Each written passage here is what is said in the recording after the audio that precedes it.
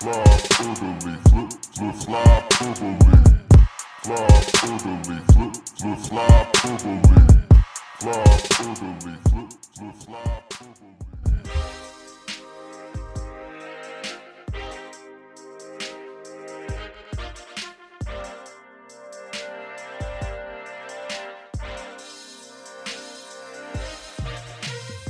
Ryan, I truly cannot believe I'm going to come on this program today and say that I like Brad Marchand today.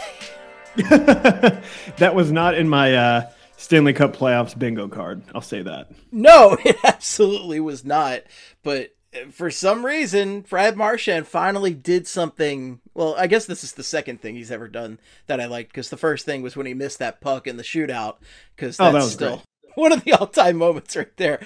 But Unintentional, but very good. yes, this was very intentional. And if you're not up on your hockey, if you completely tuned out after the Philadelphia Hockey Flyers were eliminated and just played one of their worst seasons in franchise history, I understand. But if you're not in the know, what happened yesterday was Brad Marchand got in the head of one Tony DeAngelo. And it was really funny because I was just complaining that the ESPN broadcast was kind of pumping his tires. I think they had some quotes from Don Waddell where he was like talking about like what a smooth passer Tony DeAngelo is and everything. And again, I don't know that everybody is up and up on who Tony DeAngelo is. He is one of South Philly, South Jersey's, I'm not going to say finest, but he's from around here. He's from here, and he might be known for, leaning very, very far to the right. And he also might be known for maybe getting in his goaltender's face last year and calling him a commie. And, well, allegedly. We don't know that this actually happened, but there were some reports that he said some things and he may have stolen a teammate's puck. And, regardless, like, this is all stuff that's all troubling, and he was released by the Rangers for a reason, and we were all disappointed when the Carolina Hurricanes, a beloved team around this league for being a bunch of jerks, beloved amongst younger fans, not the old school fans. They called them a bunch of jerks. They didn't like them, but we liked them. And then they picked up Tony DeAngelo, and then my like of them went down way, way down. And why am I happy about Marchand? Because Marchand got in his face yesterday and started screaming at him after they had like a little tussle or whatever. He started screaming like, "You're racist! You're racist!" And he even turned to the ref at one point and said like, "It's true." Yeah, that was my favorite part, is the ref was like, "Hey, calm down." He's just like, "It's true. You know it." Like, it's so funny to me. And it's funny that this is happening because last week we were talking about like our rankings of like who we want to win the cup. And I kept saying like, let's bump the Hurricanes up a little higher. And you were like, no, Tony DeAngelo doesn't deserve it at all. And like, now that this is, because I wasn't expecting Tony DeAngelo really, because he's, for the most part, he's been like pretty quiet this year. Like, we haven't really heard much from him at all. I'm sure that's Rod Brindamore saying, "Shut the fuck up." Probably. I would think it is. But like, so someone is clearly telling him to like chill out.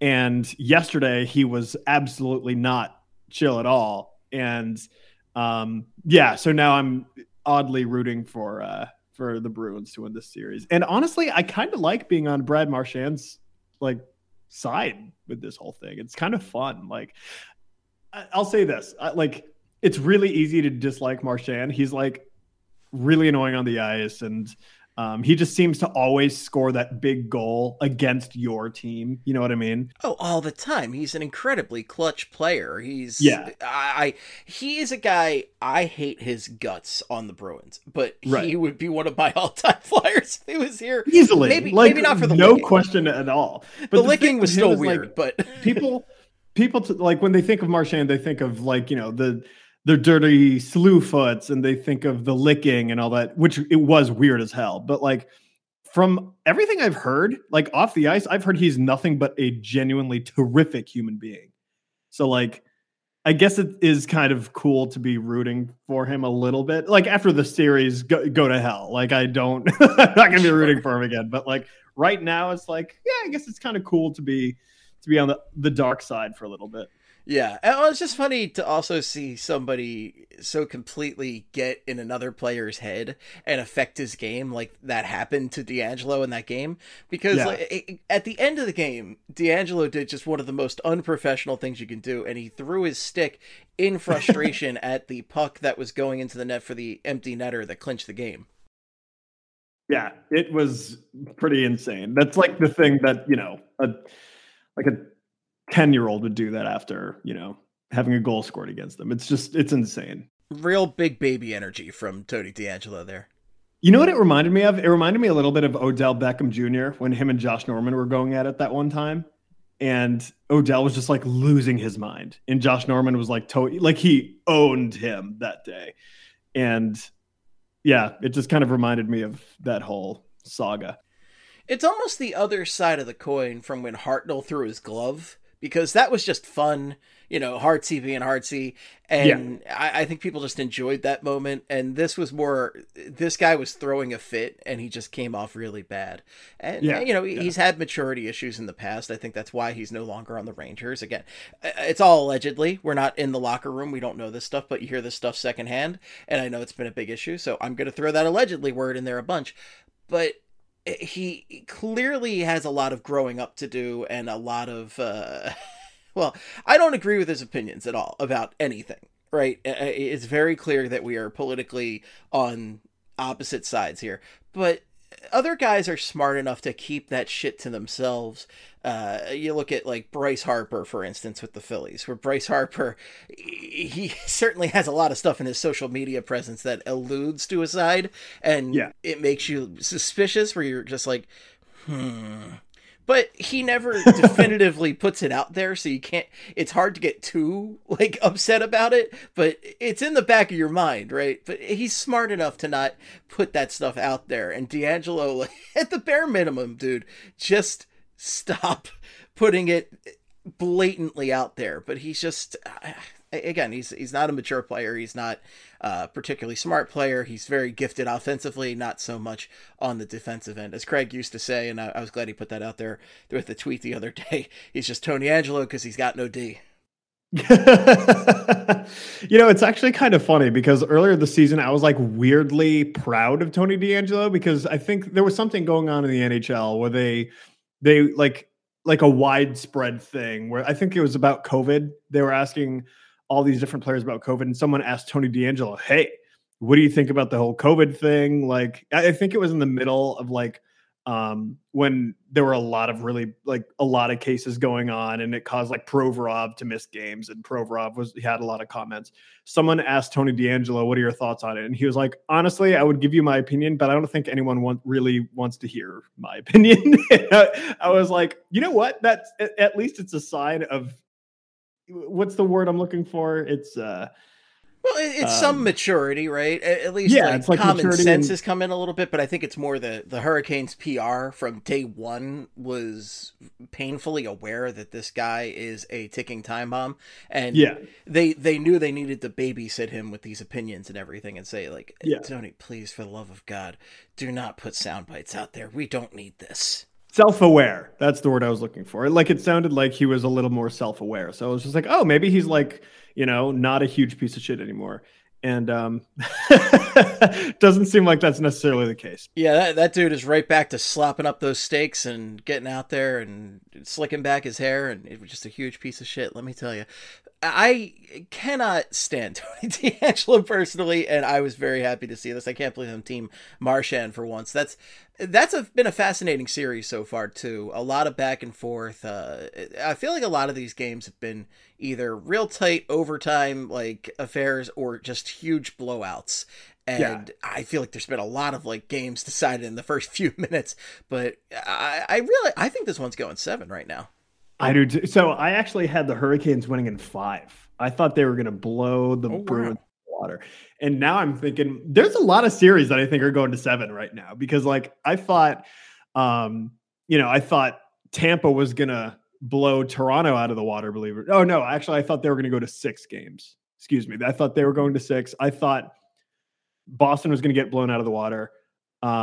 I thought a couple other series were going to get, I thought the Flames were going to kill the Stars, and that's turned out to be a pretty good series.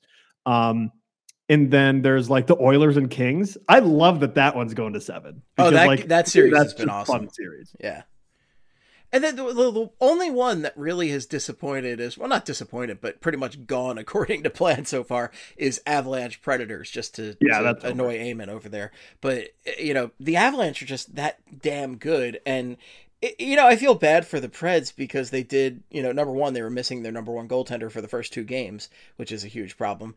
And it's a real shame because in that second game, their backup goaltender just stepped up to the plate so amazingly, and they still lost the game. Yeah. I just need Jonathan Quick to return to like his 2012 form just a little bit. Cause I so badly want the Kings to win this series just because I kind of want to see what'll happen with the Oilers if they lose another playoff series. Oh, I'd love to see the blow up there, and there's going to be a lot of fascinating moves with that.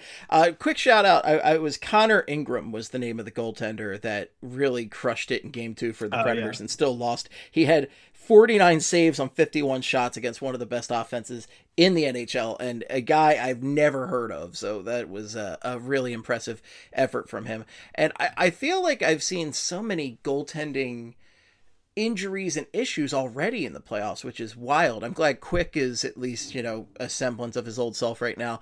But if you look at what's happening to the Penguins right now with goaltending, actually, it's kind of stunning what's happening with them because Casey DeSmith went out and he's out for the rest of the playoffs. But Louis Domingue, is it Domingue or Domingue? I think it's Domingue. It's Domingue, yeah. Yeah, it looks like it should be Domingue, but it's Domingue. It's just like Tim Stützle, where I see it and it says Stützle in my head, and it's like, no, it's Stützle. Okay, Stützle. But anyway, and I back think to it's Louis Louis, too. Louis, okay, so Louis Domingue. I got it all wrong. There we go. Louis Domingue really stepping up. Pittsburgh's leading that series 2-1 right now, and this is, of course, the series I wanted to go 7. If neither team could win, I'd be happy. They're just going to beat each other up, and then in the second round, I don't think they'll have enough energy left to take on like a team much better than them.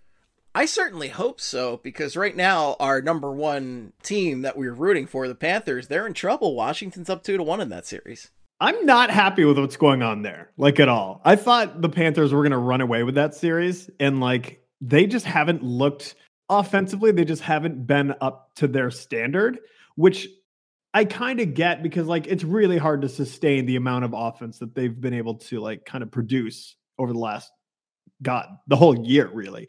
It's amazing that they've been able to like consistently keep that up for as long as they already have. But like, I just wonder if like they're going to need to rely more on Bobrovsky to win this series. And like Bobrovsky at this point in his career ain't necessarily a game-changing goalie, and I'm a little worried about that. But real quick, I do want to bring back Louis Domingue real quick. So I was so impressed with his performance in that triple overtime game because he came in like, what was it, like the third overtime or second overtime? I think it was the second overtime because I promptly put a bet down on the Rangers to win that game because I thought it was going to happen in the next like 2 minutes because he was just not ready. And It was the opposite. He was rested, he was ready, and he crushed them for the rest of it. Well, I was so impressed that I am legitimately thinking of buying his cookbook that he made. Excuse me? Louis Domingue has a cookbook. He loves to cook and he loves to bake. Big fan of pie, apple pie. Oh my God! Don't tell me he's got a Louis Domingue pie, a lemon Domingue pie instead of meringue. I don't know if he has. This is actually a really good question. I don't know if he has the names of his signature dishes or anything like that, but he has a book called Baking Goals. Oh my God! And I'm gonna send you the book right now in Slack, and you'll get to see it for yourself. Goals. And there's a bunch of videos of him online just like saying, all right, add 2 cups of sugar. Like he's baking. Like he has a career after hockey and as like a professional baking person. Oh, it's just baker. You had it right there. You went for baking person. You had the word right there. Baking Goals. What a cover that is. Oh my God. I guess he couldn't wear a team's jersey in there. Oh, he's got an apron and his goalie gear. I say, wow. That is I guess his glove is like the oven mitt or something. I guess it is. Yeah, that makes sense. It's Louis Domingue. Who would have thought? I can't wait to see him show up on MasterChef. Dude, I want nothing more than that. Like, Louis Domingue has become one of my favorite hockey players, like, out of nowhere over the last couple of days. Just like, I didn't know about this whole cookbook thing, and now I'm just obsessed. Louis, you're no longer on the ice. You're in the kitchen. Get your head out of your ass. I want it so bad. Yeah, it's a hell of an effort from him right now, because the Penguins, they're such a weird team. I don't know what to make out of them. And right now the Rangers are really falling victim to their just lack of defense outside of Adam Fox. It's just not a team. Poor Justin Braun is in there, and he's just kind of been thrown into the mix, but that's just not a team known for their defense, and you're really seeing it. The Penguins are just putting up points on them right now. Yeah, they're known for, the Rangers aren't a good team. Like, they have Shesterkin, who is like, without Shesterkin, I'm like legitimately not sure they make the playoffs. I can't believe they lost that first game with Shesterkin. He had such a monumental effort, and they just completely let him down. Yeah, it was insane. And I don't know, like, Shesterkin's just, I hope this, well, actually, I kind of do hope he suffers the same fate, because it would be hilarious. But like I feel bad that Lundqvist never won a cup, and he was like a career Ranger. He was with them forever. And like, he like, by all accounts, he should have won a cup with the Rangers, but he didn't, because the team was never good enough. I feel like that is kind of the road that like Shesterkin is on right now, where it's like the team around him just isn't good enough to win a cup, but he's amazing. Henrik Lundqvist is easily one of the best players to never win a cup. He might even be the best goaltender to never win a cup. I think so. I don't know who else would be, like, goalie wise. I don't know who would be better. Right, because most of the great goalies won a cup. Yeah. It's just that it's that simple. Like, Brodeur obviously won a ton. I used to think Steve Mason never won a cup. Yeah, there's a reason. I would say Steve Mason is better than Lundqvist, but to each their own. That's a piping hot take. That take is so hot that Louis Domingue needs his goalie pads to come out to take it out of the oven. That's his complete trollery right now. Louis Domingue's hot takery is the only place you can get those kind of takes right there. The bakery for hot takery. The hot takery, one of my great gems from back in the day, and Albert from BSH, it's briefly turned that into a website. I was like, oh yeah, the hot takery. I came up with that. So it's an old Steve term right there. But man, Henrik Lundqvist, just what a wasted career. And if he wasn't a Ranger, I'd feel bad for him. But he was a Ranger, so I still kind of feel bad for him, to be honest with you. I almost feel bad for him, but he's handsome and he plays guitar, so who gives a shit? He's having a great life. Is he handsome though? Because I hear he's ugly. That's, I have to disagree with one of the most famous BSH articles on that front, because it's just a handsome man. It's listen, the guy's got it going on for himself, so he can go ahead and just enjoy his no cup and hang out. Is he allowed to even touch the cup if it comes around? Because they had on the TNT, one of the TNT NBA shows the other day, they brought the cup over. I think Rick Tocchet brought the cup over, and each of the guys on the pregame show was holding the cup over their head and everything. And the one guy who wouldn't touch it was Charles Barkley. Charles Barkley wanted no part of that. Yeah. He was like, I know not to touch it. He was like, yeah, it's the hardest trophy in sports to win. Like, you're not supposed to touch any championship trophy, which, like, honestly, I kind of respect that. Like, if I ever see any trophy, unless I win it personally, which I never will, because, like, I think at this point it's safe to say that I'm never going to be a professional athlete. Like, I feel like I wouldn't want to touch it because it just wouldn't feel right. Like I would like to touch it, but I don't think I should. I'm doing like bench presses with the cup if I get a chance to hold it. I'm drinking every substance known to man out of the cup. It's going to be just terrible. Like, when you're playing Kings and they had the Kings Cup and it's just all that disgusting, like, whatever, people pour into it. Yeah. Give that to me. All right, I'll do Kings with the Stanley Cup and I'll drink out of the Kings Cup and it'll be amazing. I'll drink the most disgusting shit out of there. And you know what? It's going to be great because it's the Stanley Cup. It's just been everywhere. It's the trophy.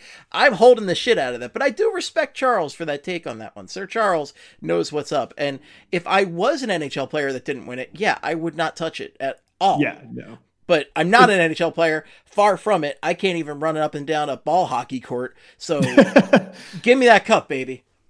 What would you put in the cup if you like actually did win it as an athlete? Let's see. I my favorite ones are usually like, I love when people put cereal in there. I think that's hilarious. Yeah. I would just put a tall beer. Like, I would put just a bunch of beer in there and just drink beer out of it, and it'd be amazing. Like something that I could drink for a while, not like whiskey or something where you have a sip and you're like, well, I'm going to bed. I think I'd put two things in there. I would put just a ridiculous amount of chocolate chip cookie dough ice cream in there. And then after that, I'm going to wash it. Cause you got to do the dishes. And then I would put in like a fuck ton of Vault. Do you remember Vault, that drink that was basically Mountain Dew? I think I remember the name, but I certainly never drank Vault. It was good. It was like a soda energy drink hybrid. That sounds like death. Oh man, it was insane. Like I remember back in 2007, the whole thing, like apparently like the thing to do as like a young, like high school student would be to like, on a Friday, Saturday night, just like get on Xbox Live, play Halo 3 with your buds and just drink a fuck ton of Vault to stay up until like 4 a.m.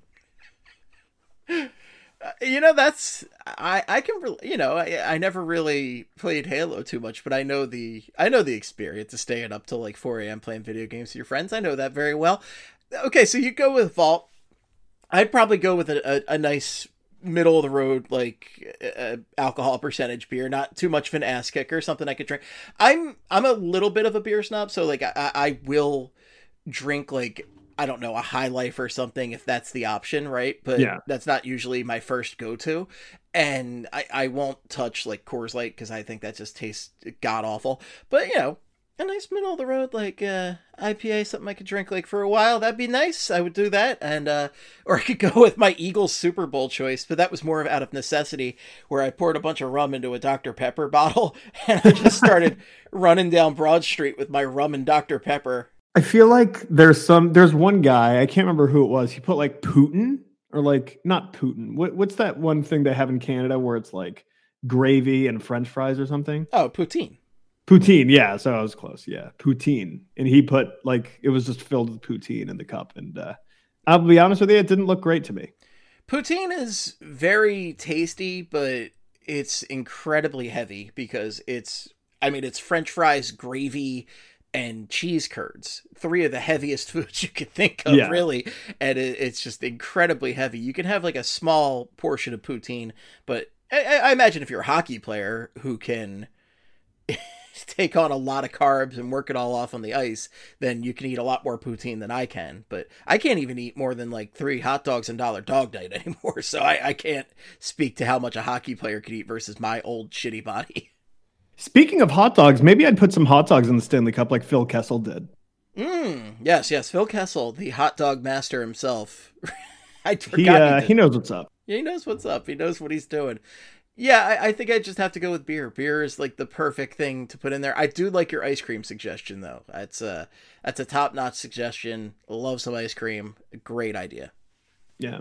I don't know. I'm not even a big ice cream guy, but for some reason that just feels right. Oh, I'd eat ice cream all day if I could. It's like 2 things. Like I have a 3-year-old mentality, or maybe like a 7-year-old, because 3-year-olds really shouldn't be having this much. But like, if it was possible, I would just drink soda all day.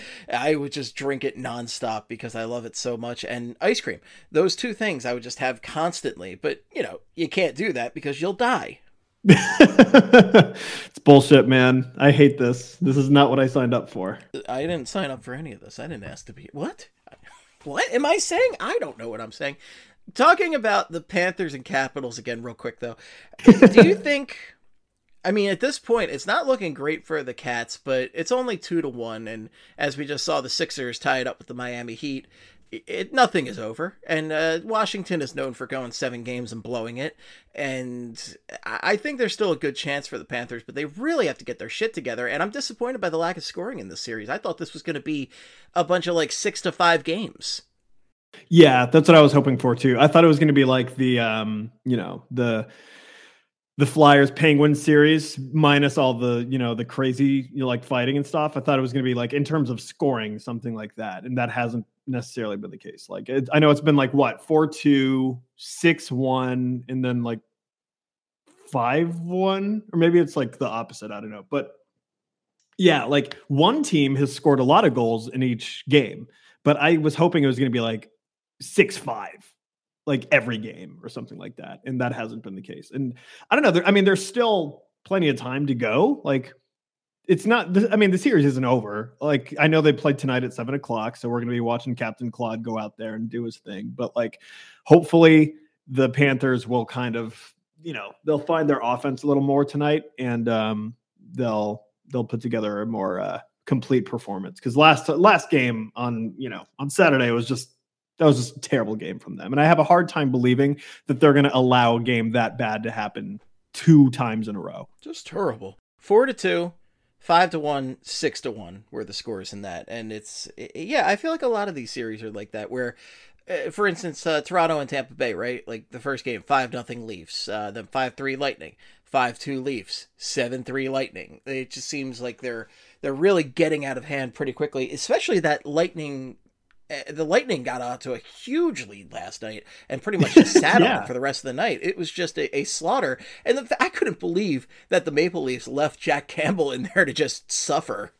Dude, that was so weird. I was watching and I felt so bad for Jack Campbell because he does not deserve that fate at all. Like I'm a huge Jack Campbell fan, and I don't know why. I can't tell you why, but I figured this is insanely strange that they're keeping him in the game right now.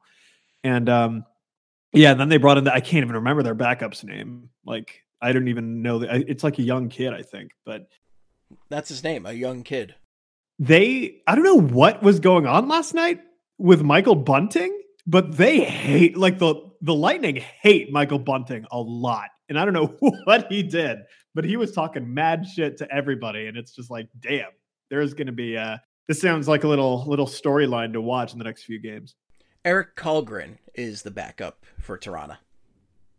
That poor boy. That poor bastard. Let me tell you, Eric Kallgren.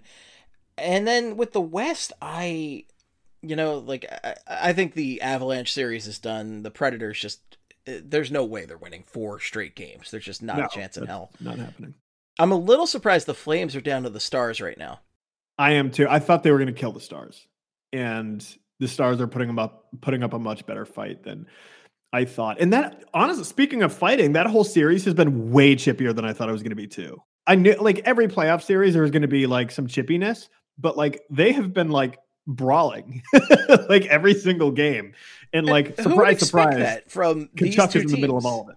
Yeah, of course, Tkachuk is going to be in the middle of all that. But who would expect that from the Flames and Stars? I don't understand. Honestly, I kind of want to root for the Stars to just close them out, because then the Flames, Johnny Gaudreau will just be so upset with the experience that he'll just have to come home. Future Flyer, Johnny Gaudreau. Yeah, that'll be the start of his downfall in Calgary and the beginning of his road to Philadelphia. Yeah, I thought you were going to say his downfall for his career coming to Philadelphia. Oh God, no. Now I'm having thoughts come in my head of what could happen if he signs here, and I'm just trying to stay positive. Think positive, Ryan. If he signs here, can he just take off for a year so we can continue to tank and get Bedard?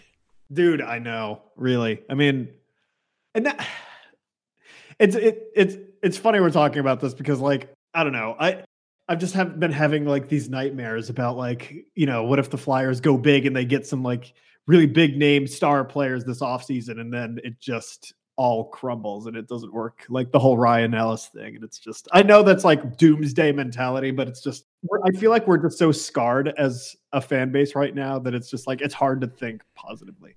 Well, nobody saw, except for the advanced stats nerds that I've mocked so much by calling them nerds, but those guys were the only ones that really called the Flyers having such a terrible season, and they were 100% right. I don't know how they predicted this, but because in theory, it seemed like the Flyers upgraded in most areas, and they had, I don't know, like, if they just played better defense last season and had better goaltending, had baseline goaltending, they probably would have made the playoffs. And then this coming into the season. It seemed pretty simple. Play better defense, have better goaltending, you should succeed. And it just was a complete and abject disaster. And yeah, I wouldn't be surprised they made a big push again and the same thing happened, and then Chuck was out on his ass, because Chuck Fletcher knows this is his last big chance right here. And it's got to hurt him as far as like being the GM of the Philadelphia Flyers. Like, there's that rumor that went around, what was it, 2 weeks ago, that was completely unfounded, that the Flyers are going to put Chuck at president and Briere is going to be GM and blah, blah. I don't buy that for today. I buy that for maybe a year from now, but not today. And number one, I don't think you should ever promote somebody who has failed like Chuck has. And yeah, like why would you promote someone who's done a bad job? Right. That's hockey for you. That's hockey men culture right there. But you should really get that guy out of the organization. They really need to scrap almost everybody in the hockey operations side of the organization right now, because it's been so bad. And yeah, there was a lot of bad luck this past season, but ultimately it still falls on Chuck Fletcher for putting together this team. And everything that happened, you know, shit happens, but you got to adjust to that. It's just how it is. And this team completely fell apart and became one of the worst teams in Flyers history. You know what would help turn this team around, Steve? What's that, Ryan? A good coach. Imagine that. We thought we had one in Alain Vigneault and his ass crew. Big Al and the ass crew, RIPD. But we did not. It was not the right fit. Rangers fans were 100% right about that one. And then Mike Yeo had to... thing, though. Like, it was the right fit at first. At first. That first season was the most fun Flyers season I feel like I've seen, like, ever, as a Flyers fan. Now, granted, I've only been a Flyers fan for, like, 10 years now. No, you so, poor like, bastard. it's not exactly not long seen much. size, but, like, still, that was, like, the most fun I had being a Flyers fan that first year with Vigneault. Oh, boy. I'm so sorry to hear that. I know, but, like, but it was a legitimately fun year. And then COVID, I still wonder if COVID had some sort of impact on Vigneault and, like, you know, altered his enthusiasm to coach. Because something happened after COVID and it just screwed everything up. Well, the interesting thing is the Flyers made it to the bubble, and then they started just locking things down. And they were actually fine through the qualifiers. They ended up as the number one seed going into the playoffs, which is wild to think about where we are now. And then they had a series against the Montreal Canadiens and completely locked everything down on the roster and just started matching this Canadiens energy. And it was all downhill from there, because they never started playing good, fun hockey ever again. They really would not. It's wild to think about. And Vigneault, yeah, I'm sure it did, but it also affected a lot of the players on the team. I think the Flyers were, at least from my perception, affected more mentally than any other team in the NHL by what happened with COVID. You know, Carter Hart was affected big time. He admitted to that. Travis Konecny was affected. I think Scott Lawton had some effects. And it was tough on a lot of the younger guys, especially. And I know the bubble situation was tough for some guys. And you saw the Lightning obviously adapted well to the bubble, but not everybody did. I forgot that the bubble was a thing. So I remember the bubble was a thing, but I forgot how they all stayed in the same hotel, and it was almost like a school field trip where everyone's in the same hotel building, and you would see them down in the little restaurant downstairs. You know what I mean? Like that. It's just such a funny thing to think about. But it was a weird time, and granted, I'm not trying to say that Vigneault doesn't deserve some semblance of blame for what has happened. He became a really not great coach after the 2020-21 season. He was awful. And then this year he was just straight up disastrously bad. But I just wonder what happened to make that happen and to create that whole downfall. And I don't know, we might never know, but I mean, yeah, I don't know. It's unfortunate the way it all just kind of came crumbling down. All came crumbling down. Really, just it's stunning to think about where we are now versus where we were then when we were flying high and really thinking. And the Flyers ran into, I think, maybe the worst two opponents stylistically that they could have in the Montreal Canadiens and the New York Islanders, where just teams that slowed them down and frustrated them. And Vigneault lost the locker room at some point and never got them back. So this is what makes this next head coach so interesting. So Mike Yeo has been basically on janitorial duties for the past couple months, just mopping up this slop all day, and shockingly not going to be back as the Flyers head coach next year. I was almost tempted to advocate for him to be in there for one more year just to do the tank for Bedard, because I really want Bedard, but I wouldn't want to do what he's had to do for the past few months. It looks absolutely terrible. And Chuck Fletcher said it himself, like he was dealt a really bad hand, but dude, like, no, he like, I think he won 12 games as the Flyers coach, and he was the coach for most of the season. I don't know. I can't. You can't bring him back after that. I'm sorry. We knew Mike Yeo really wasn't an NHL coach even heading into this situation. He was just dealt that hand because who else are you going to do?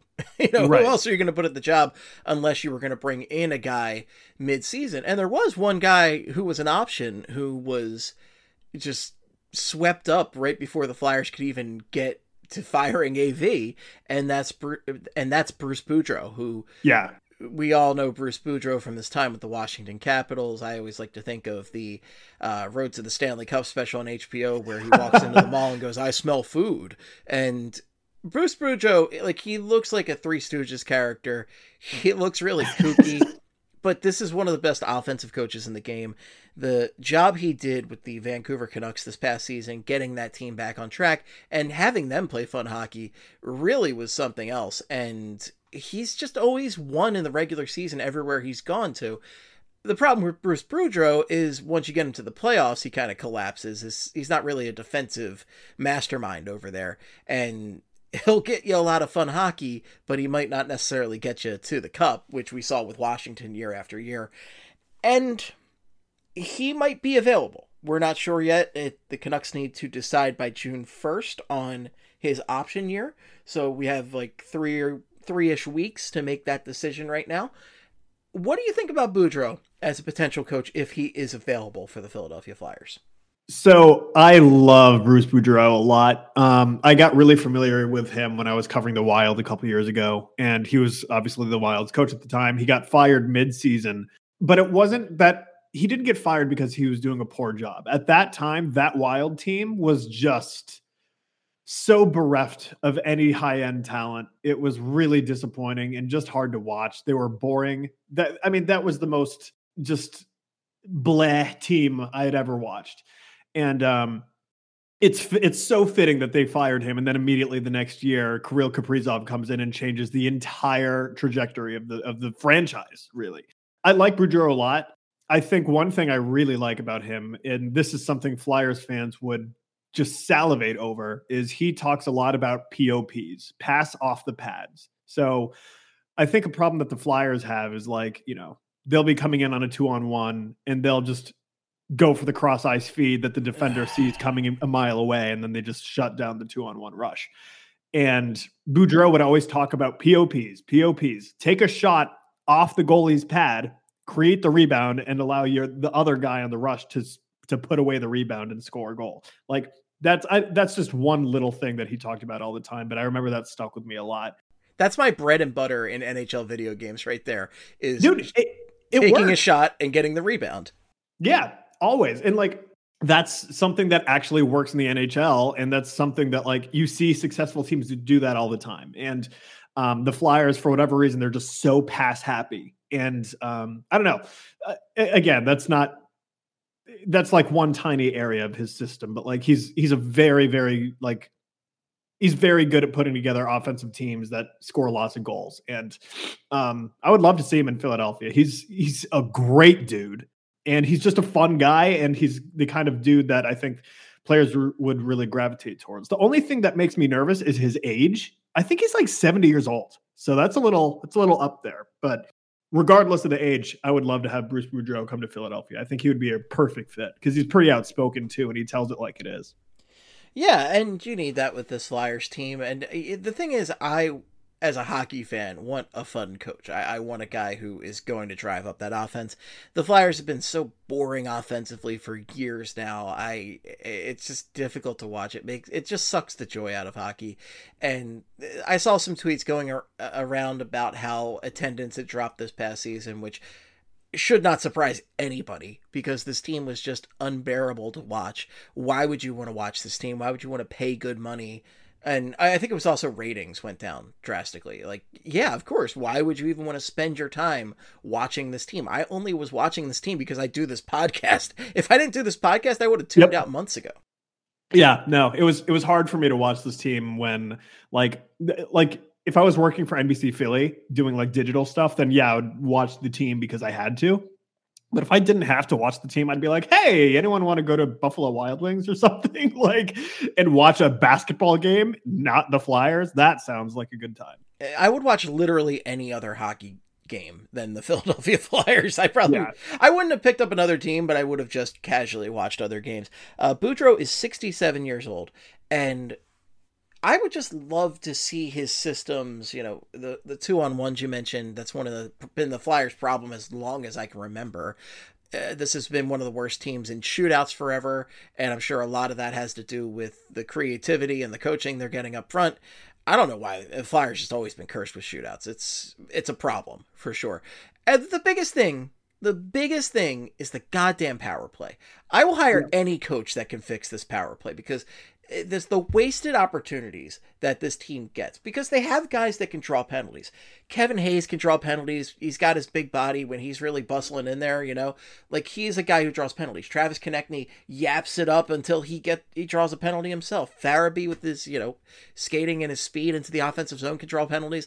They're getting the power play opportunities, but they're never capitalizing on them. And I'm sure there's countless games they have lost over the past, what's it been? At least like 5-6 years of shitty power plays that they could have won by just scoring on the goddamn power play. And it's just so funny because like it wasn't all that long ago that the Flyers power play was killer. Like when you had Giroux and Voracek, and then you had Timonen and hell, even Mark Streit. Like when he was around, the power play was pretty good too. So like it wasn't that long ago that was a truly effective unit, and now they are just so bad that it's puzzling, and it's hard to figure out exactly what it takes to. I was going to say it's hard to figure out what it takes to fix it. What you need is better players, but that's a whole other conversation. But it can also be fixed by better coaching too and better system. And like clearly, Mike Yeo was not the guy to fix the power play. It ended up being the worst power play in the entire NHL this past season. Well, the interesting thing about Yeo is Yeo was the guy in charge of the penalty kills. So Yeo was actually brought in as more the defensive expert, and he was generally okay throughout his tenure at that. Michel Therrien is really the responsible party for how shitty this power play was. And even before the calls for Vigneault to be fired were out there were calls to get rid of Michel Therrien because he was just abysmal. And I didn't know what he brought to the table. And he's the guy who really sparked the nickname Ass Crew for these guys because he's a known asshole as a head coach. Michel Therrien is known as a real jerk as a head coach. And he didn't seem like a positive guy to have in the locker room in any respect, and he couldn't even do his base job of making the Flyers power play better. It has not been good since, I'm trying to remember who the power play coach was a few years ago. He's one of the great NHLers. I'm going to have to look this up, but I'm going to look him up, but I don't know. Just Michel Therrien, abject disaster on the power play.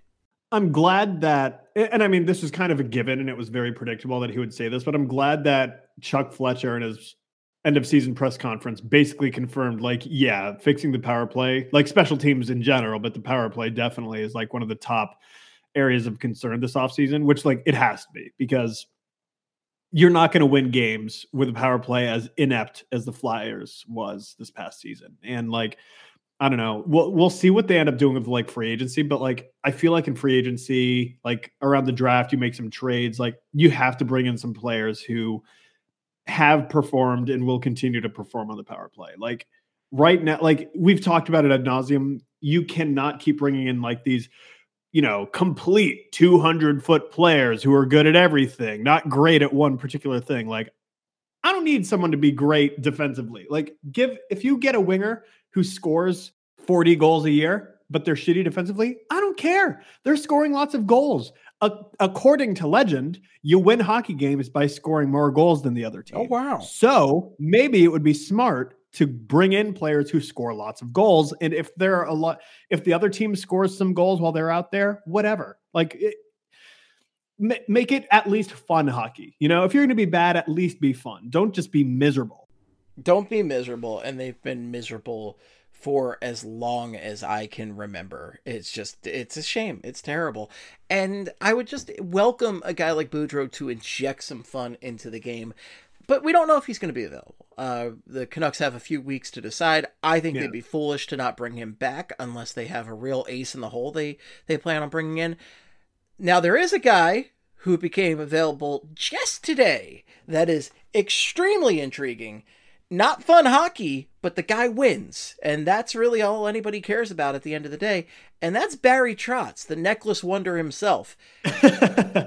Stunningly fired by Lou Lamoriello and the New York Islanders. The devil himself fired Barry Trotz today. It didn't make any sense because that team sucks. They have no talent.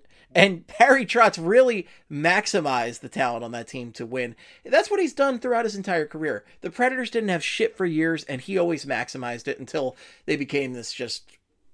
Whatever they do for defense these days is just unbelievable. Like, they just crank out defensemen, number one defenseman, like it's nothing.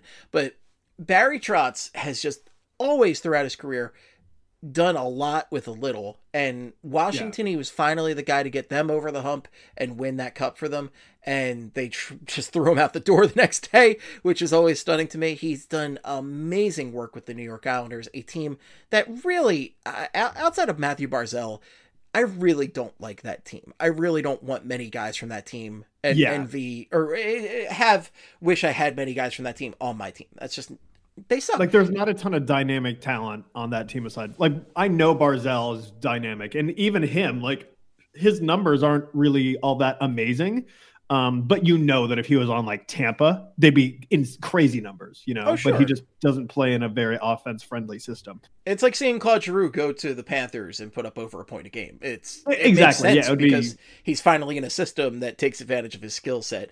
And I mean, it's going to be boring to have a guy like Barry Trotz, but the dude wins, and he can win with jack shit. So if you actually have a franchise that's willing to bring in talent like the Flyers, I think you can do amazingly well with Barry Trotz. I would love to see him here. Right. And we talk all the time about like, what's it going to take to get Provorov back to being like a number one defenseman, like he looked like he was and when he was with Matt Niskanen. If Barry Trotz is the exact coach you would want to get Provorov to play his top tier, like the best possible game he can play. If Barry Trotz can't save Ivan Provorov, literally nobody can. Well, I'm not sure. We'll get to this when we talk about the exit interviews, but I'm not sure anybody can save Ivan Provorov's career. I was going to say, I wanted it because I don't think we've talked about this at all since that happened. Like, that was ugly. That was real ugly, yeah. And Jordan Hall was just asking him a question. He was just like, it wasn't a condescending question. He was just like, hey, like, he was genuinely asking, how do you think you did this year? Like, what do you think, you know, whatever. And then he was just like, you guys are going to write about it. You know, you are hockey experts. You have your own opinions. My opinion doesn't matter. It's just like, dude, no one is like, what happened to you? Like, just, we're asking you a question. So that was so really weird. And that rubbed a lot of people the wrong way, I feel like. It rubbed me extremely wrong, and we'll talk about that in a couple minutes. But yeah, Provorov is a guy that it really needs some course correction. But I'm also intrigued, like, you know, obviously Rasmus Ristolainen has a lot to fix in his game, and we've talked about this ad nauseum. I wonder if Trotz could do something with Rasmus Ristolainen to fix his game a little bit. Travis Sanheim, it just came off one of his best seasons as a Flyer, despite the team being terrible. He can go higher. He's got the talent. He's got the raw talent to do it. I would love to see what Trotz could do with him. And Keith Yandle, obviously. No, I'm kidding. Keith Yandle's gone. Bring him back. Oh, I think he's retiring. Baby. He's got to retire. Come on, retire right now. I keep waiting for that announcement because like all the signs are pointing to him announcing his retirement like soon. Like, you know, after the game, everyone was like shaking his hand and thanking him. And like, even in the exit interviews, they were all kind of saying like, hey, like, sounds like this will be it for him. And like, he still hasn't made that announcement yet. Maybe it's because the Flyers are like negotiating a 3-year contract extension with him. Maybe he's going to be the new coach. Dude, yeah, that would, oh boy, make him the power play coach. Everybody loves Keith Yandle in the locker room. Why shouldn't he be the coach? Yeah, make him the power play coach. He can tell everybody about how to guard shorthanded goals. Yeah. Jesus Christ. So many shorthanded chances, Ryan. So many. He's just flopping. Oh, I got this. You don't have shit. Oh, God. I hated watching him. He has so much experience with allowing shorthanded goals, but he still doesn't know how to defend them, really. So, like, I don't know if he should be teaching players how to defend shorthanded rushes against. I thought Eric Gustafsson was going to be the worst defensive player I'd ever seen, and then Keith Yandle. I know. And the problem is, Keith Yandle's such a nice guy. He's beloved in the locker room. He's beloved around the league. He's so nice. And God damn it, was he unpleasant to watch play hockey this year. It's funny how, like, just how bad. So I remember when Ghost was on the team, everyone said Shane Gostisbehere is like so bad defensively. Like you can't get worse than Ghost defensively. And then they get rid of Ghost they literally gave him to the Coyotes with baggage too. They gave more picks away too. And then they were just like, Eric Gustafsson, this is what we need. And then he was worse than Ghost. And then everyone was like, all right, Gustafsson, not the answer. Let's get Keith Yandle. He's like at least proven to be very, very good in this league at one point. Let's get him. And then he was worse than Gustafsson. It's like this weird thing that's just, it's gotten worse and worse over the last 3 years. Should have kept Ghost. What? I didn't say that out loud, did I? Did I say that out loud? Whatever. Yeah, but back to Barry Trotz. I think this is a guy who can really maximize talent. He's not going to be exciting. He plays a real lockdown system. It might be a little boring, but you know what? You get the talent out there. You go get Johnny Hockey. Am I right, folks? Am I right? Johnny Hockey, bring him home. You go get the caffeine's really kicking in if you can't tell. But I don't know. You get the talent. You give him the talent. The Flyers, look, Comcast might be clueless when it comes to hockey, right? But they spend the money. They spend up to the cap and a little bit over, unfortunately, sometimes. But that's not the issue. The issue is getting the proper coaching in there, the proper talent evaluators. Looking at you, Chuck. Come on, bud. And I think Barry Trotz is just such he's one of the few guys I would actually say is a, without a doubt, good NHL coach. And he's still going to have some issues. You're still going to have the occasional inexplicable fourth line, scratch or somebody going up or down the lineup when you don't expect. But overall, every coach does that. Every coach does that. People don't want to accept that. And overall, Barry Trotz is, I would say, a top 3, if not the best coach in the NHL. So lock him down, bring him here right now, Chuck. I want a tank next year. Don't get me wrong. But if you can get Barry Trotz, fuck the tank, get him in here. Let's get Barry Trotz, and like maybe you can just have like the worst. Just because Barry Trotz might not be able to fix everything year one. Like this team is bad enough where I think even with Trotz in the fold, if they were to get him, they might still be bad enough to get a really high pick next year. And that could be a recipe for success. Like if they continue to be bad, Trotz stays, and then you got like, a really high pick, perhaps Connor Bedard, and then you go from there, then that would be awesome. That would be a pretty good result. But like, again, that's like the best case scenario for, the Flyers' future right now. But you know what? Like you said, if I know he's not like a fun coach, but winning makes it fun. Even if you're playing a boring type of style, like it becomes fun when the W's are thrown in there. And if he gets this team back to being good again, even if they play not exactly the most exciting style of hockey, let's go for it, dude. Like the goal should be the playoffs always. Like, I mean, that's what we want.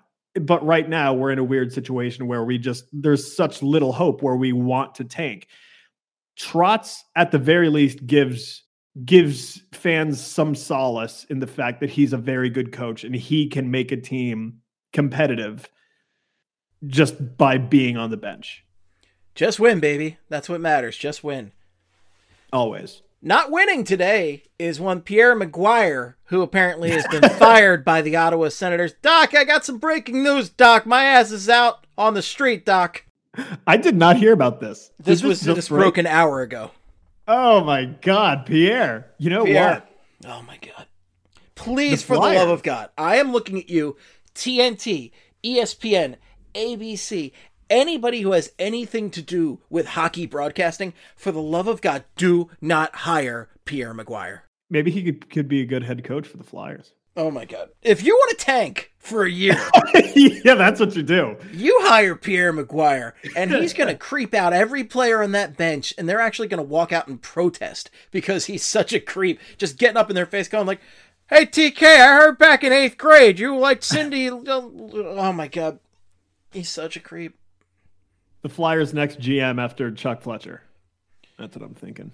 Oh God! When even the Ottawa Senators don't want you, that's problem. Bad. Yeah, like when the Senators are saying, "Yeah, we've had enough of you." Like, salutations, goodbye, thank you for your service. Like, that's that's so bad. Like, that's terrible. That's terrible. Oh my God! Yeah, just no more hockey jobs for Pierre McGuire. He's just got to go retire by the lake like all Canadians do. They hang out at a lake in a cabin, and that's the rest of their life. That's what Mike Richards is doing. He's having a wonderful time with it. He's going to get hired somewhere as an analyst. It's going to happen, and it's probably going to be... I feel like TNT is smart enough to not do that, and TNT has made some... You know, they've had some audio issues throughout the playoffs, which has been a little weird. Like, there was the robot voice the one day, and then at one point during the Maple Leafs and Lightning game last night where it sounded like they were doing AM radio.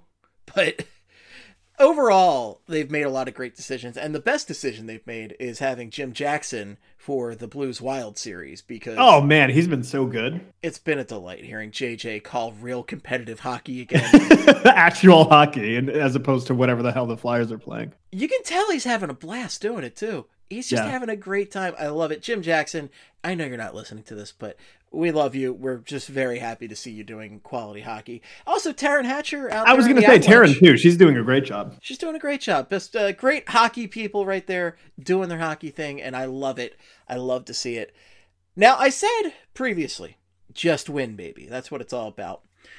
There's one coaching candidate that would be the just win, baby. Like, it doesn't matter about anything else, just win.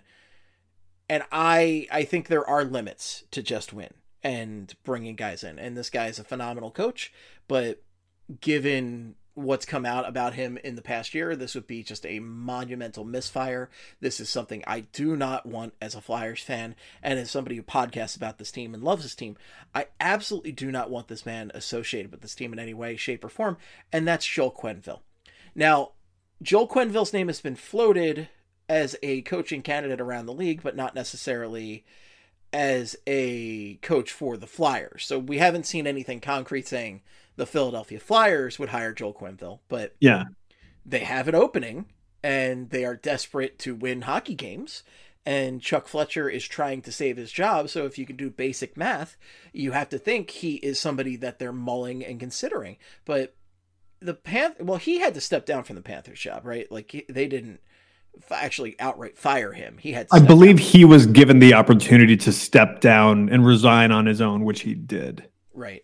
But Quenneville, for everything he did to make the Kyle Beach situation worse, not firing his coach as soon as he found out these just vile things he did, not putting people before hockey, just disgusting things that happened 12 years ago, and there is no time limit on this kind of character, this kind of mistake that he made, and this is not a guy I want associated with my hockey team. He should never work in hockey again, and I'm not foolish enough to think that no team is going to take a risk on him, but I am begging the Philadelphia Flyers to not be that team, to have the moral character to not take this man back on. He's made his money. He's just going to retire, and he should just retire and go about his way. He shouldn't be coaching hockey teams again. Yeah, it's a lot. It just wouldn't. I know they're desperate to win hockey games, and I know he is a very, very good hockey coach. But like, this is where you really have to think from a moral standpoint and think like, would it be justified to bring this person in, like from like a human perspective? And like the answer to that clearly is no. Like, he did horrible things when he was with Chicago. And did he do anything to Kyle Beach directly? Well, Kind of, yes. Like he wasn't the one who, did the whole thing, but he allowed everything to happen, and he kept Kyle Beach from having really a voice in anything. So, like bringing Coach Q in would be absolutely just horrible for the Flyers, and it would be a whole PR disaster. And I just don't know, like, would they be that desperate to bring someone like him in? I really hope they wouldn't be, but like, that's the most annoying thing about this team right now is like, who knows? Who knows what they'll do? They might be that desperate.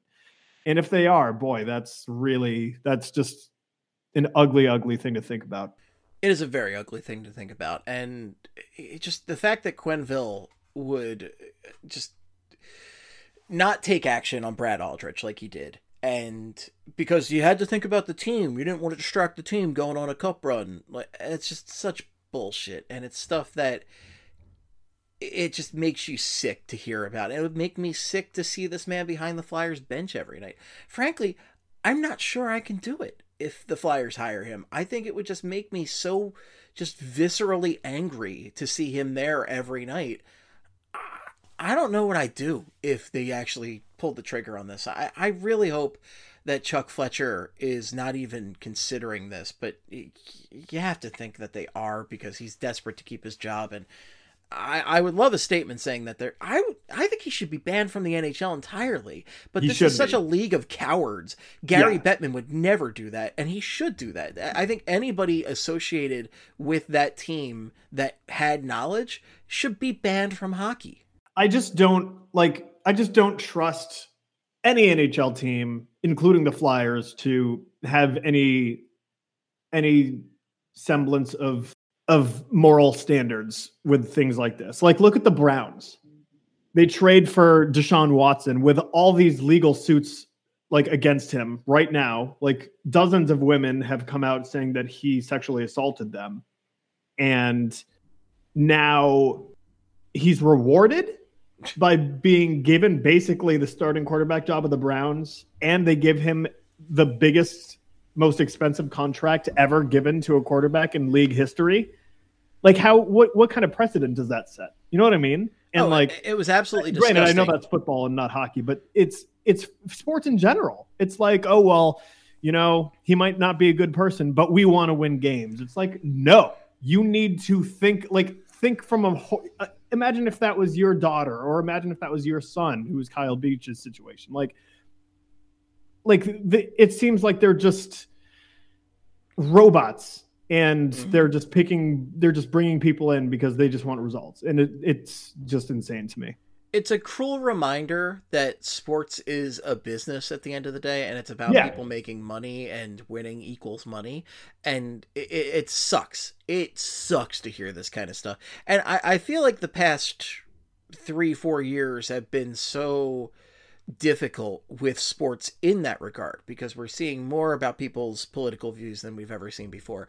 We're seeing more about just terrible things. We're finding out more about terrible things people have done, because people have thankfully been willing to come forward. And just given the frankly general state of America, it is getting more and more difficult to kind of talk to yourself and enjoy this stuff and separate that stuff, right? Like, it's very difficult to separate that stuff, and you shouldn't have to separate that stuff, because this stuff doesn't belong in sport. These people don't belong in these multi-million-dollar entertainment jobs. They should be, I don't know, doing anything else. I shouldn't have to feel dirty about rooting for the Philadelphia Flyers. And thank God the Eagles didn't make that trade for Deshaun Watson, because the Eagles were heavily rumored to be in there for a while. They were one of the top contenders that were mentioned over and over as a potential trade. And I had enough problems even accepting Michael Vick as Eagles quarterback. I still have trouble with Michael Vick during his tenure. And that's a guy who actually, went to prison and did time for his crimes. He actually did the time.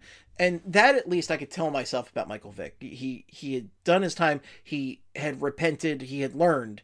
And Deshaun Watson is a guy who just has been accused of things. He actually was he acquitted in court?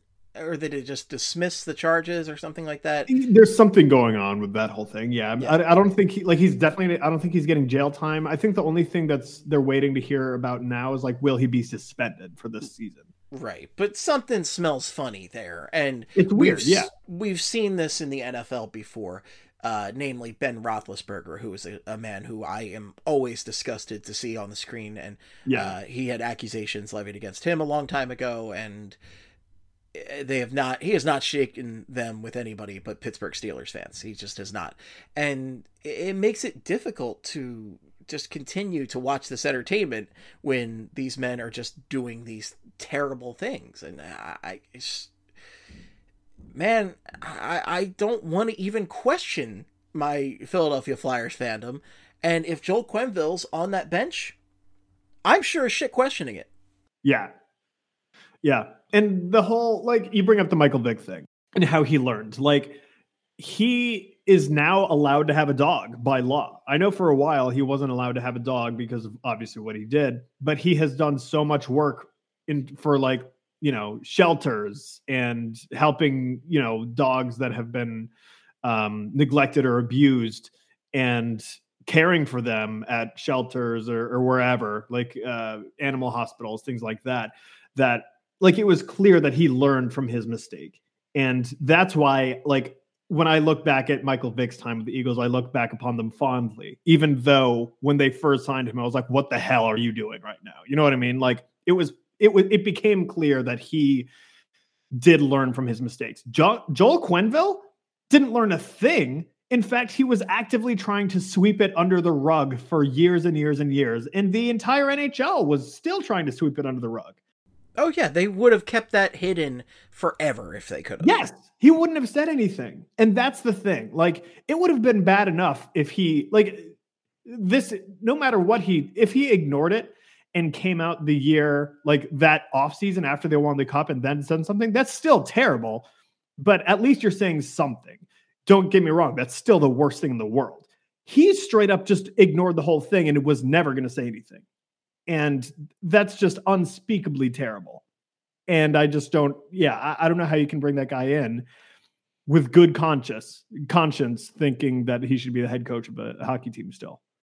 Brad Aldrich ruined multiple lives with his crimes. We're just going to put it out there like it is, his crimes. And everybody that took part in covering those up should not ever get a good night's sleep for the rest of their lives. And they shouldn't be allowed to work in hockey. So they should not have any jobs. Yeah. In the NHL. Absolutely not. For the love of God, Flyers, do not even consider this for a day. Again, we haven't heard any reports that they are, but we're nipping this in the bud and we're saying, for the love of God, no. No, God, no. Like Michael Scott style. Yeah. Not a chance. Not on my watch. Trotz, Boudreau, good coaches could be out there. We've talked before about Jim Montgomery. There, I'm sure, a million untapped guys out there. Just not this guy. That's another thing. Like, especially with all these other extremely qualified coaches like Trotz, like Boudreau, like Montgomery, like Tortorella even. Like, there are people out here who are available right now who have won Stanley Cups in the past or have come close. And, like, if you say, oh, to hell with them, we want to bring in Coach Q, that's just batshit crazy to me. That's a slap in the face to every Flyers fan with even an inch of moral fiber to them. And the sad part is, if he wins, I'm sure people are going to accept it, but I'm going to have a reckoning to do with my Flyers fandom if it comes to that. Yeah, that'd be hard to deal with. It'd be hard to deal with for sure. All right, we're going to take a quick break, and we'll be right back and talk about some exit interviews. Well, as we alluded to before, the Flyers did their exit interviews. What do they call that? Breakup day, Ryan? I think they called it breakup day. And Steph actually had a great tweet. I think she said something along the lines of, oh, cool, I'm breaking up with you too, Flyers. I mean, that, it kind of feels like that sometimes. But it was mostly run-of-the-mill for the exit interviews, but there were a couple big highlights.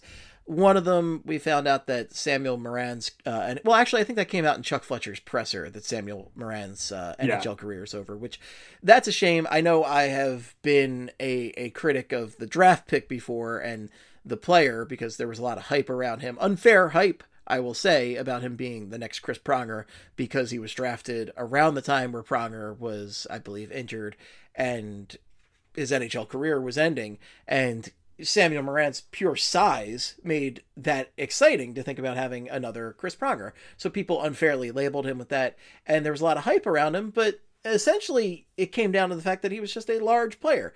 But yeah, my criticism aside, this is a guy who loves hockey, and this is a guy who, unfortunately, due to the injuries he suffered, never really got a chance to show us exactly what he could do at the NHL level. And you have to feel really bad for him. Everybody who talked about Samuel Morin said, this guy just loves playing hockey. He loves having a job in hockey, and it's one of those people, like, he's a good guy who just wanted to play the game he loved professionally and never really got quite the shot that he deserved. And it was all injuries. I mean, who knows? It would have been interesting to see how he was as a player had he had no knee issues. You know what I mean? Like, I wonder if he would have been like a full-time NHL quality player if he didn't have that injury history. But like, those knee problems just destroyed him. And, you know, it's a shame because he seemed like such a good person, and he did enjoy playing the game so much. And I never talked to Sam Morin or anything like that, but everything I've heard is it's nothing but glowing praise for him as a human being. And it is a bummer to see his career end this way. But at the very least, it's kind of cool to know that he will. It seems that he has enough respect from this organization and in hockey in general that he will have some sort of future in hockey working professionally, just not as a player. Yeah, and that's one thing that the Flyers have generally throughout their history been very good at, is helping their alumni out, helping them get involved in the game of hockey professionally. And, you know, I'd love to see him succeed. Maybe he can get into coaching or something like that. Morin for head coach. There you go. No, I wouldn't wish that. I wouldn't even wish that on Mike Yeo for the next season. But yeah. I mean, I would like to see him succeed for sure. And, you know, I just feel bad sometimes because I did have those like harsh words about, oh, he's just big, that's all he's got. But I did truly feel like that at the time. And unfortunately, he never got to prove me wrong. And I feel so bad for him. And, you know, I feel bad for the Morin Mafia today. That's the first, I think, group that I came up with out of Flyperbole, the Morin Mafia. And, you know, I'm going to miss you, Morin Mafia. I'm definitely going to miss you. Yeah, that was, there were some good times, some bad times. Perhaps mostly bad, but you know what? I'll always appreciate the Morin Mafia, and I will always appreciate Sam Morin, because I will never forget. This is one of the only like really memorable things that I remember from his time on the ice with the Flyers. But I remember, I think it was a couple years ago, he dropped the gloves with oh God, what's his name? Ross Johnston on the New York Islanders. And at the time, Ross Johnston was known as like one of the tougher dudes, one of the better fighters in the entire NHL. They dropped the gloves and Morin rocked him like TKO type style. Like he rocked him good and he sent him down. And that enough was just like, wow, okay, I'm going to remember this forever. It's kind of a shame we didn't even get to see him at the AHL level, where he could have just beaten the shit out of guys and we could have enjoyed it in a very... I know this is a reference before your time, Ryan, but I'm sure a lot of listeners will know who I'm talking about when I mention Frank Bialowas. The Animal! Frank the Animal Bialowas, who basically made an entire career at the minor league level by just beating the shit out of guys. He was just a minor league goon for the Phantoms, and he made Phantoms games a genuine blast. It's like, what's his name? Doug Glatt from Goon? 100%. Frank Bialowas is basically the real life Doug Glatt. I feel like it is a shame that never really came into fruition for Morin, but like, I don't know. I'll always remember that. He could really throw him, and it's a shame we didn't get to see him, you know, go at it more. But I will always love that he took out Ross Johnston like that one night. Boy, did that feel good. That was a big boy right there, Sam Moran. Just a huge force right there. And it's a shame we never got to see exactly what he could make out of an NHL career. I mean, if he could have been even just like a bottom pairing guy, that would have been awesome just to just be out there. And the other fight I remembered, I saw somebody post about this the other day, was against Brendan Lemieux. I didn't even remember that fight. I'm pulling it up right now, and it's a beatdown. He just basically threw 2 punches at Lemieux and took him down. Brendan Lemieux was a pain in the ass, so I don't miss him. But, it's a best of luck to Sam Moran moving forward. Just damn, man, that just is a shame about that injury. And on the injury front right there, our biggest question for the past, 5 months has been, where the hell is Ryan Ellis? What's Ryan Ellis up to? What's wrong with Ryan Ellis? And we finally saw the elusive Ryan Ellis out He's here. Alive. He's alive.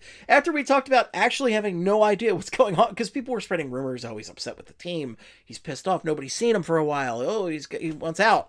And he thankfully appeared on exit interview day, like real late in the day. He was one of the last guys there. And I believe he talked with Chuck Fletcher before he came out there, and thankfully Ryan Ellis came and threw some water on all these flames. He doused a bunch of flames and talked about his injury, and they talked about just plan moving forward, and they finally seem like they figured out what's wrong with him. So it sounds like we weren't the only ones who didn't know what was wrong with him. Even Ryan Ellis and his doctors didn't know, and it sounds like it was in the pelvic region, which not fun to deal with. Yikes. I mean, Mark Streit, as we all know, broke his dick. He's never the same. Broke his penis. It's no good. Nobody wants that. But it does. It sounds like these guys are at least hopeful that he'll be ready for the next season. He'll be out there. And just one of the biggest torture points from this past season was those few games that we got of Ryan Ellis. And he was so good. Goddamn good. And the fact that we only got, 3-4 games of that is just a travesty. I believe he leads all defensemen in the NHL to play this season in points per game. Sounds right. He had like 4 or 5 points in like 3 games. As I said before, I'll take that handful of games of Ryan Ellis over what Phil Myers and Nolan Patrick would have brought to the table this season. Yeah. Oh God. Yes, absolutely. I make that trade every time, no matter what. I think him just talking alone is enough to kind of give some fans some solace in the fact that, like, okay, so he doesn't hate it here. Like, he came out, like he said, he confirmed that he likes Philadelphia. His family loves it here. He's enjoyed everything about it. He says, like, the worst part about all this is just the fact that he hasn't been able to play. And that's why it's been one of the most challenging years of his life. Not because he's on the Flyers. It's because he's on the Flyers and not playing for the Flyers. That's the problem. And so once he gets back to being healthy, and again, we don't know exactly how long that will take. We don't know if, like, there's still a lot of gray area there. We're not totally sure about a lot of, specifics on his injury, but it sounds like he'll be ready for training camp, and we'll go from there. And it should, from what I can understand, he should be back to his normal self. But it does sound like it is a complex, complicated issue that will take a little bit of time to get rectified.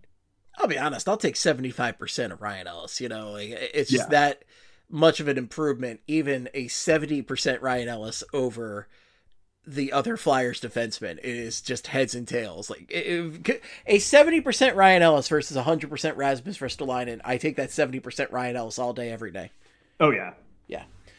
So Ryan Ellis, he's alive. The beard is still intact. It still looks good. So that's at least some potentially positive news.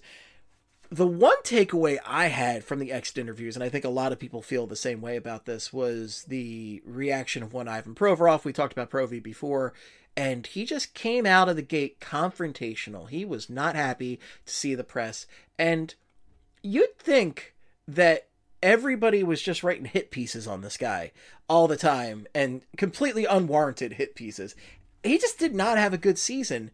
And they didn't even come out confrontational. I think Jordan Hall just had a very basic question. And he responded with, I mean, no matter what I say, you guys are going to give me your own grades. So it doesn't matter. You're all experts in hockey, so you're going to give me your all super experienced grades. I don't think my opinion really matters to you guys. I don't need it to write any glory. I don't need anyone to write glory stories on me. I loved glory stories there, for the record. You all have an opinion, and I have my opinion. It just... that to me sounds like someone who is just like insecure. Yes. And it's like, if you listen, we've talked a lot about what a good Philly athlete is recently, like with all the Ben Simmons drama and everything. If you want to make it in this city, you have to be introspective enough to realize, like, I haven't been playing well. Could I be playing better? Yes. The best thing to do for him, like, even if he thinks he has been playing to the best of his ability, you don't come out and like just throw a fit like that. Like, you can always be better. No one, like, even the greatest hockey players in the world will always wish that they could have done something different or something better. I'm sure of it. Let's talk about Joel Embiid, who just came back from an orbital bone injury in his face. Yes. And a concussion. And I think he's still concussed, unfortunately, but he came back and he played in game 3 of this series. And they just, the Sixers just tied the series up at 2 after winning both home games with Embiid back in the lineup. But Embiid came back in, put up 18 points with a face mask on because, again, he broke a bone in his face and was concussed, and he still got his thumb injury. And he put up 18 points. And then in the post game, he said, yeah, I could have been better. I think he said he sucked. He said he sucked. I think he said he was like that he was just like terrible all night. Yeah. And it's just like, dude, it's cool. Like, you're a broken man. Like, we don't blame you at all for not having a 40-point game or anything like that. You came back in like half a man. Like, you are basically RoboCop at this point. And yeah. You still brought your team you led your team to victory. And you don't have to do all that, Ivan. You don't have to do all that, but you do have to just say the right things. And honestly, this is a bare minimum situation. You just say, like, well, we got to play better next season. And that's it. That's all you got to say. Keep it simple. Just be better. Or it's like in a... Don't talk to the press. I don't know if you're like a huge game. We've talked about video games before. I don't know if you've played the new God of War that came out a few years ago. I have. But there's this one part where, like, Kratos' son is just like, I'm sorry, Daddy. He's like, don't be sorry. Be better. And like, that's what I want to tell Ivan Provorov. I'm like, dude, no, we're not mad at you. We just want you to be better. Now we're mad at you because you're getting all defensive. And it sounds like everything, like the way he was talking, it's like he thinks he's doing everything right. And like, he's playing the best hockey of his career and there's nothing more he can do. And it's just like, dude, if this is all you got, you're not going to make it in this town or any town. Yeah, I mean, you might as well reunite him with Shane Gostisbehere in Arizona right now, where there is basically no fan base. There's literally just going to be 5,000 fans a game at those games moving forward. I don't know. This sounds like a guy who needs a fresh start desperately, and I don't know where it's going to be. I don't know what the value is going to be, because he really did play pretty poorly last season, and I don't want him to play poorly. I don't want him to be pissy. I want him to be good, because I know he can be good. Yes. I was so close to buying an Ivan Provorov jersey earlier this season, because like I have had huge respect for him ever since they drafted him. He was one of the guys that, like, that year I was like, Provorov, bring him in. Let's get him. Let's do this. And he showed early signs of being amazing. Like, he had that one year with Niskanen where he was outstanding. And then the year with Gostisbehere, where the two, like, they were one of the best defensive tandems in the entire NHL that year. And he has just fallen from grace ever since that Niskanen season.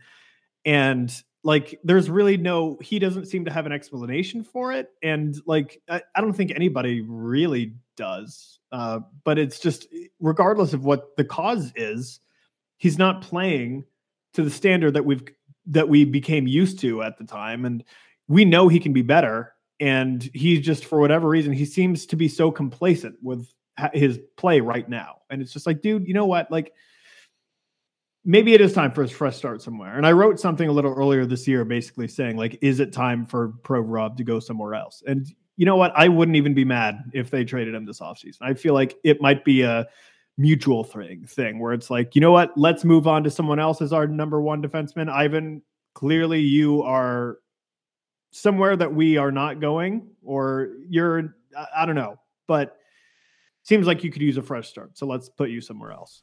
And I wouldn't be mad if they end up going that route. No, I wouldn't be angry either. I think it's best for both parties to kind of separate at this point. But, you know, there's things that you should say in this situation. And if you look at Cam Atkinson, for instance, Cam Atkinson said everything you want somebody to say in that situation. I think he even said, I won the team MVP, but I don't deserve it. He said something along those lines, saying, you know, I don't think anybody deserved it this year. And that's what you say. He knows that he needs to be better. He knows that the Flyers did not have a good season. And Cam Atkinson's one of the few guys I gave a pass to for the season because he was playing his ass off every night and he was putting up points and he was a lot of fun. He was one of the few guys I had fun watching play hockey this season. Or even Travis Konecny. Travis Konecny talked about reviewing some analytics with Danny Briere, which I loved, by the way, that they're doing that. That's a great start for Danny Briere right there. But Konecny is talking about how he's trying to improve himself as a hockey player and recognizing that this was not an ideal season. In fact, it was a disaster of a season. And I think you're kidding yourself if you're trying to say it's otherwise. Yeah. And like, I don't know, the whole, it all comes down to like, if you're a true leader, it comes down to being like, just being a decent human at that point. Like, I understand being pissed off about the season. I get it. I understand why Ivan Provorov might have felt unhappy with how everything has turned out, but like, look at Atkinson, look at Konecny. They're taking it the right way. And it just comes down to like common courtesy and manners. And, you know, those are signs of true leaders. And that's why I'm so excited, with Cam Atkinson. And I hope he sticks around. Like we've talked before about like, would you be surprised if they trade Atkinson? I think nothing is off the table right now with this team. So like no trades would surprise me. Yeah, no, not at all. But like, man, is he an easy dude to root for? You know what I mean? Oh, for sure. Atkinson, TK, he seems to have matured a lot too. So, I think it just comes down to just taking accountability, and just the way he came across in that exit interview was it was ugly. It was a bad look. Yeah. Real bad look. And I also love the bizarre ending to that one where good friends Slam and Sammy just can't stay off the pod. Slam and Sammy asked him about going to Russia in the off season for workouts, and it's like, Sam, are you trying to like bait these players with their opinions on Russia and Ukraine and everything? I don't really understand why he asked that there. And even Provorov was kind of okay. I understand asking, are you going back to Russia this summer? Like, I get that, but he was like clearly trying to get something like controversial or some sort of something about the Russia news like out of him. And it's just like, dude, what are you doing? Like, and like Provorov's response to that, I didn't honestly hate that much, because I'm just like, dude, what are you doing right now? Like, I would have been furious if he had asked me about that. Like, I don't understand the Jordan Hall response, because Jordan Hall is a good guy and just asked him about his season, right? It's like asking, how's your day going? Yeah. He like never tries to ruffle feathers like that. Like, he asks good questions, and he's never he would never put a hit piece out on someone. And I just don't understand why him, of all people, received Provorov's negative response like that. It's very odd to me. Yeah, it's just very odd, but I think that was just directed to the entire media. He came out ready to fight people, basically. And, Sam, unfortunately, we kind of expect this. It almost feels like it's kind of been amplified since he went from the Inquirer to Philly Hockey Now, but I don't know. And then he also came out this week trying to stir the pot for a goaltender controversy, because Ivan Fedotov is coming over for the Flyers. If you're not familiar with him, he's a Russian goalie prospect for the Flyers. He's huge. And he just came off. He was playing in net for Russia at the Olympics, right? He was. And he was outstanding for the entire tournament. He had, I believe it was maybe like 1 or 2 games where he looked not definitely not bad, but just like not on his A game. But like for the most part, he was one of the best players in the entire tournament. He was really, really good. I think routinely it was like either he just got a shutout or allowed 1 goal. And he really impressed me. He was one of the stars of the entire men's tournament there. That's awesome. That's super exciting. But also, he's not ready to take on Carter Hart and take on the starting goaltending role. And it's also not the time to stir the pot with Carter Hart, especially after he just signed a contract. Like, I hate this stirring the pot shit. I think people who have listened to this for a while will know that I hate hot take radio. I hate that kind of just attitude and everything. And to see this kind of stuff just makes me roll my eyes. Yeah, like the thing with goalies is like Ivan Fedotov, even though he was good at the Olympics, he's not like some world-renowned, like next prodigy goalie type situation. Like I think he's 25? Yeah, he's 25 years old. He's never played an NHL game. Like I just can't put stock into someone who is coming to North America for the first time and thinking, oh yeah, they're like going to push someone for the number 1 starting job. It's like, what are you talking about, dude? They haven't even played an NHL game before. And hasn't even played in an AHL game, which is still the pace level versus, amateurs is still pretty high up there. Yeah. Like granted, he's shown really good promise in the KHL, which is a great league. But again, that's a completely different league from the NHL. They have bigger ice. It's a whole different monster. So like to say that that there's a possible controversy is like, what are you talking about, dude? It's like Carter Hart is the number 1. Like if there's any doubt, don't doubt it at all. Carter Hart's number 1 and Fedotov is going to compete. He's not even guaranteed to be the number 2. He's going to compete to be the number 2 guy. The guy needs a season in the AHL. It's that simple. And I'm sure Martin Jones is probably going to be back next season as the number 2 or another experienced NHL guy. And that's what it should be. Or you should have an experienced even Sandstrom.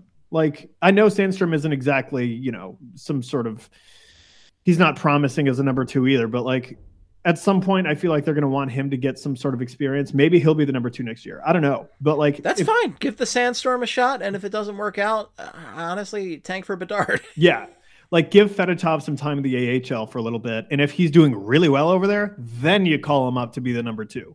But I feel like immediately giving him the crown of like, yep, you're the number 2 goalie, and you might get the starting job. It's like, no, that's not a realistic.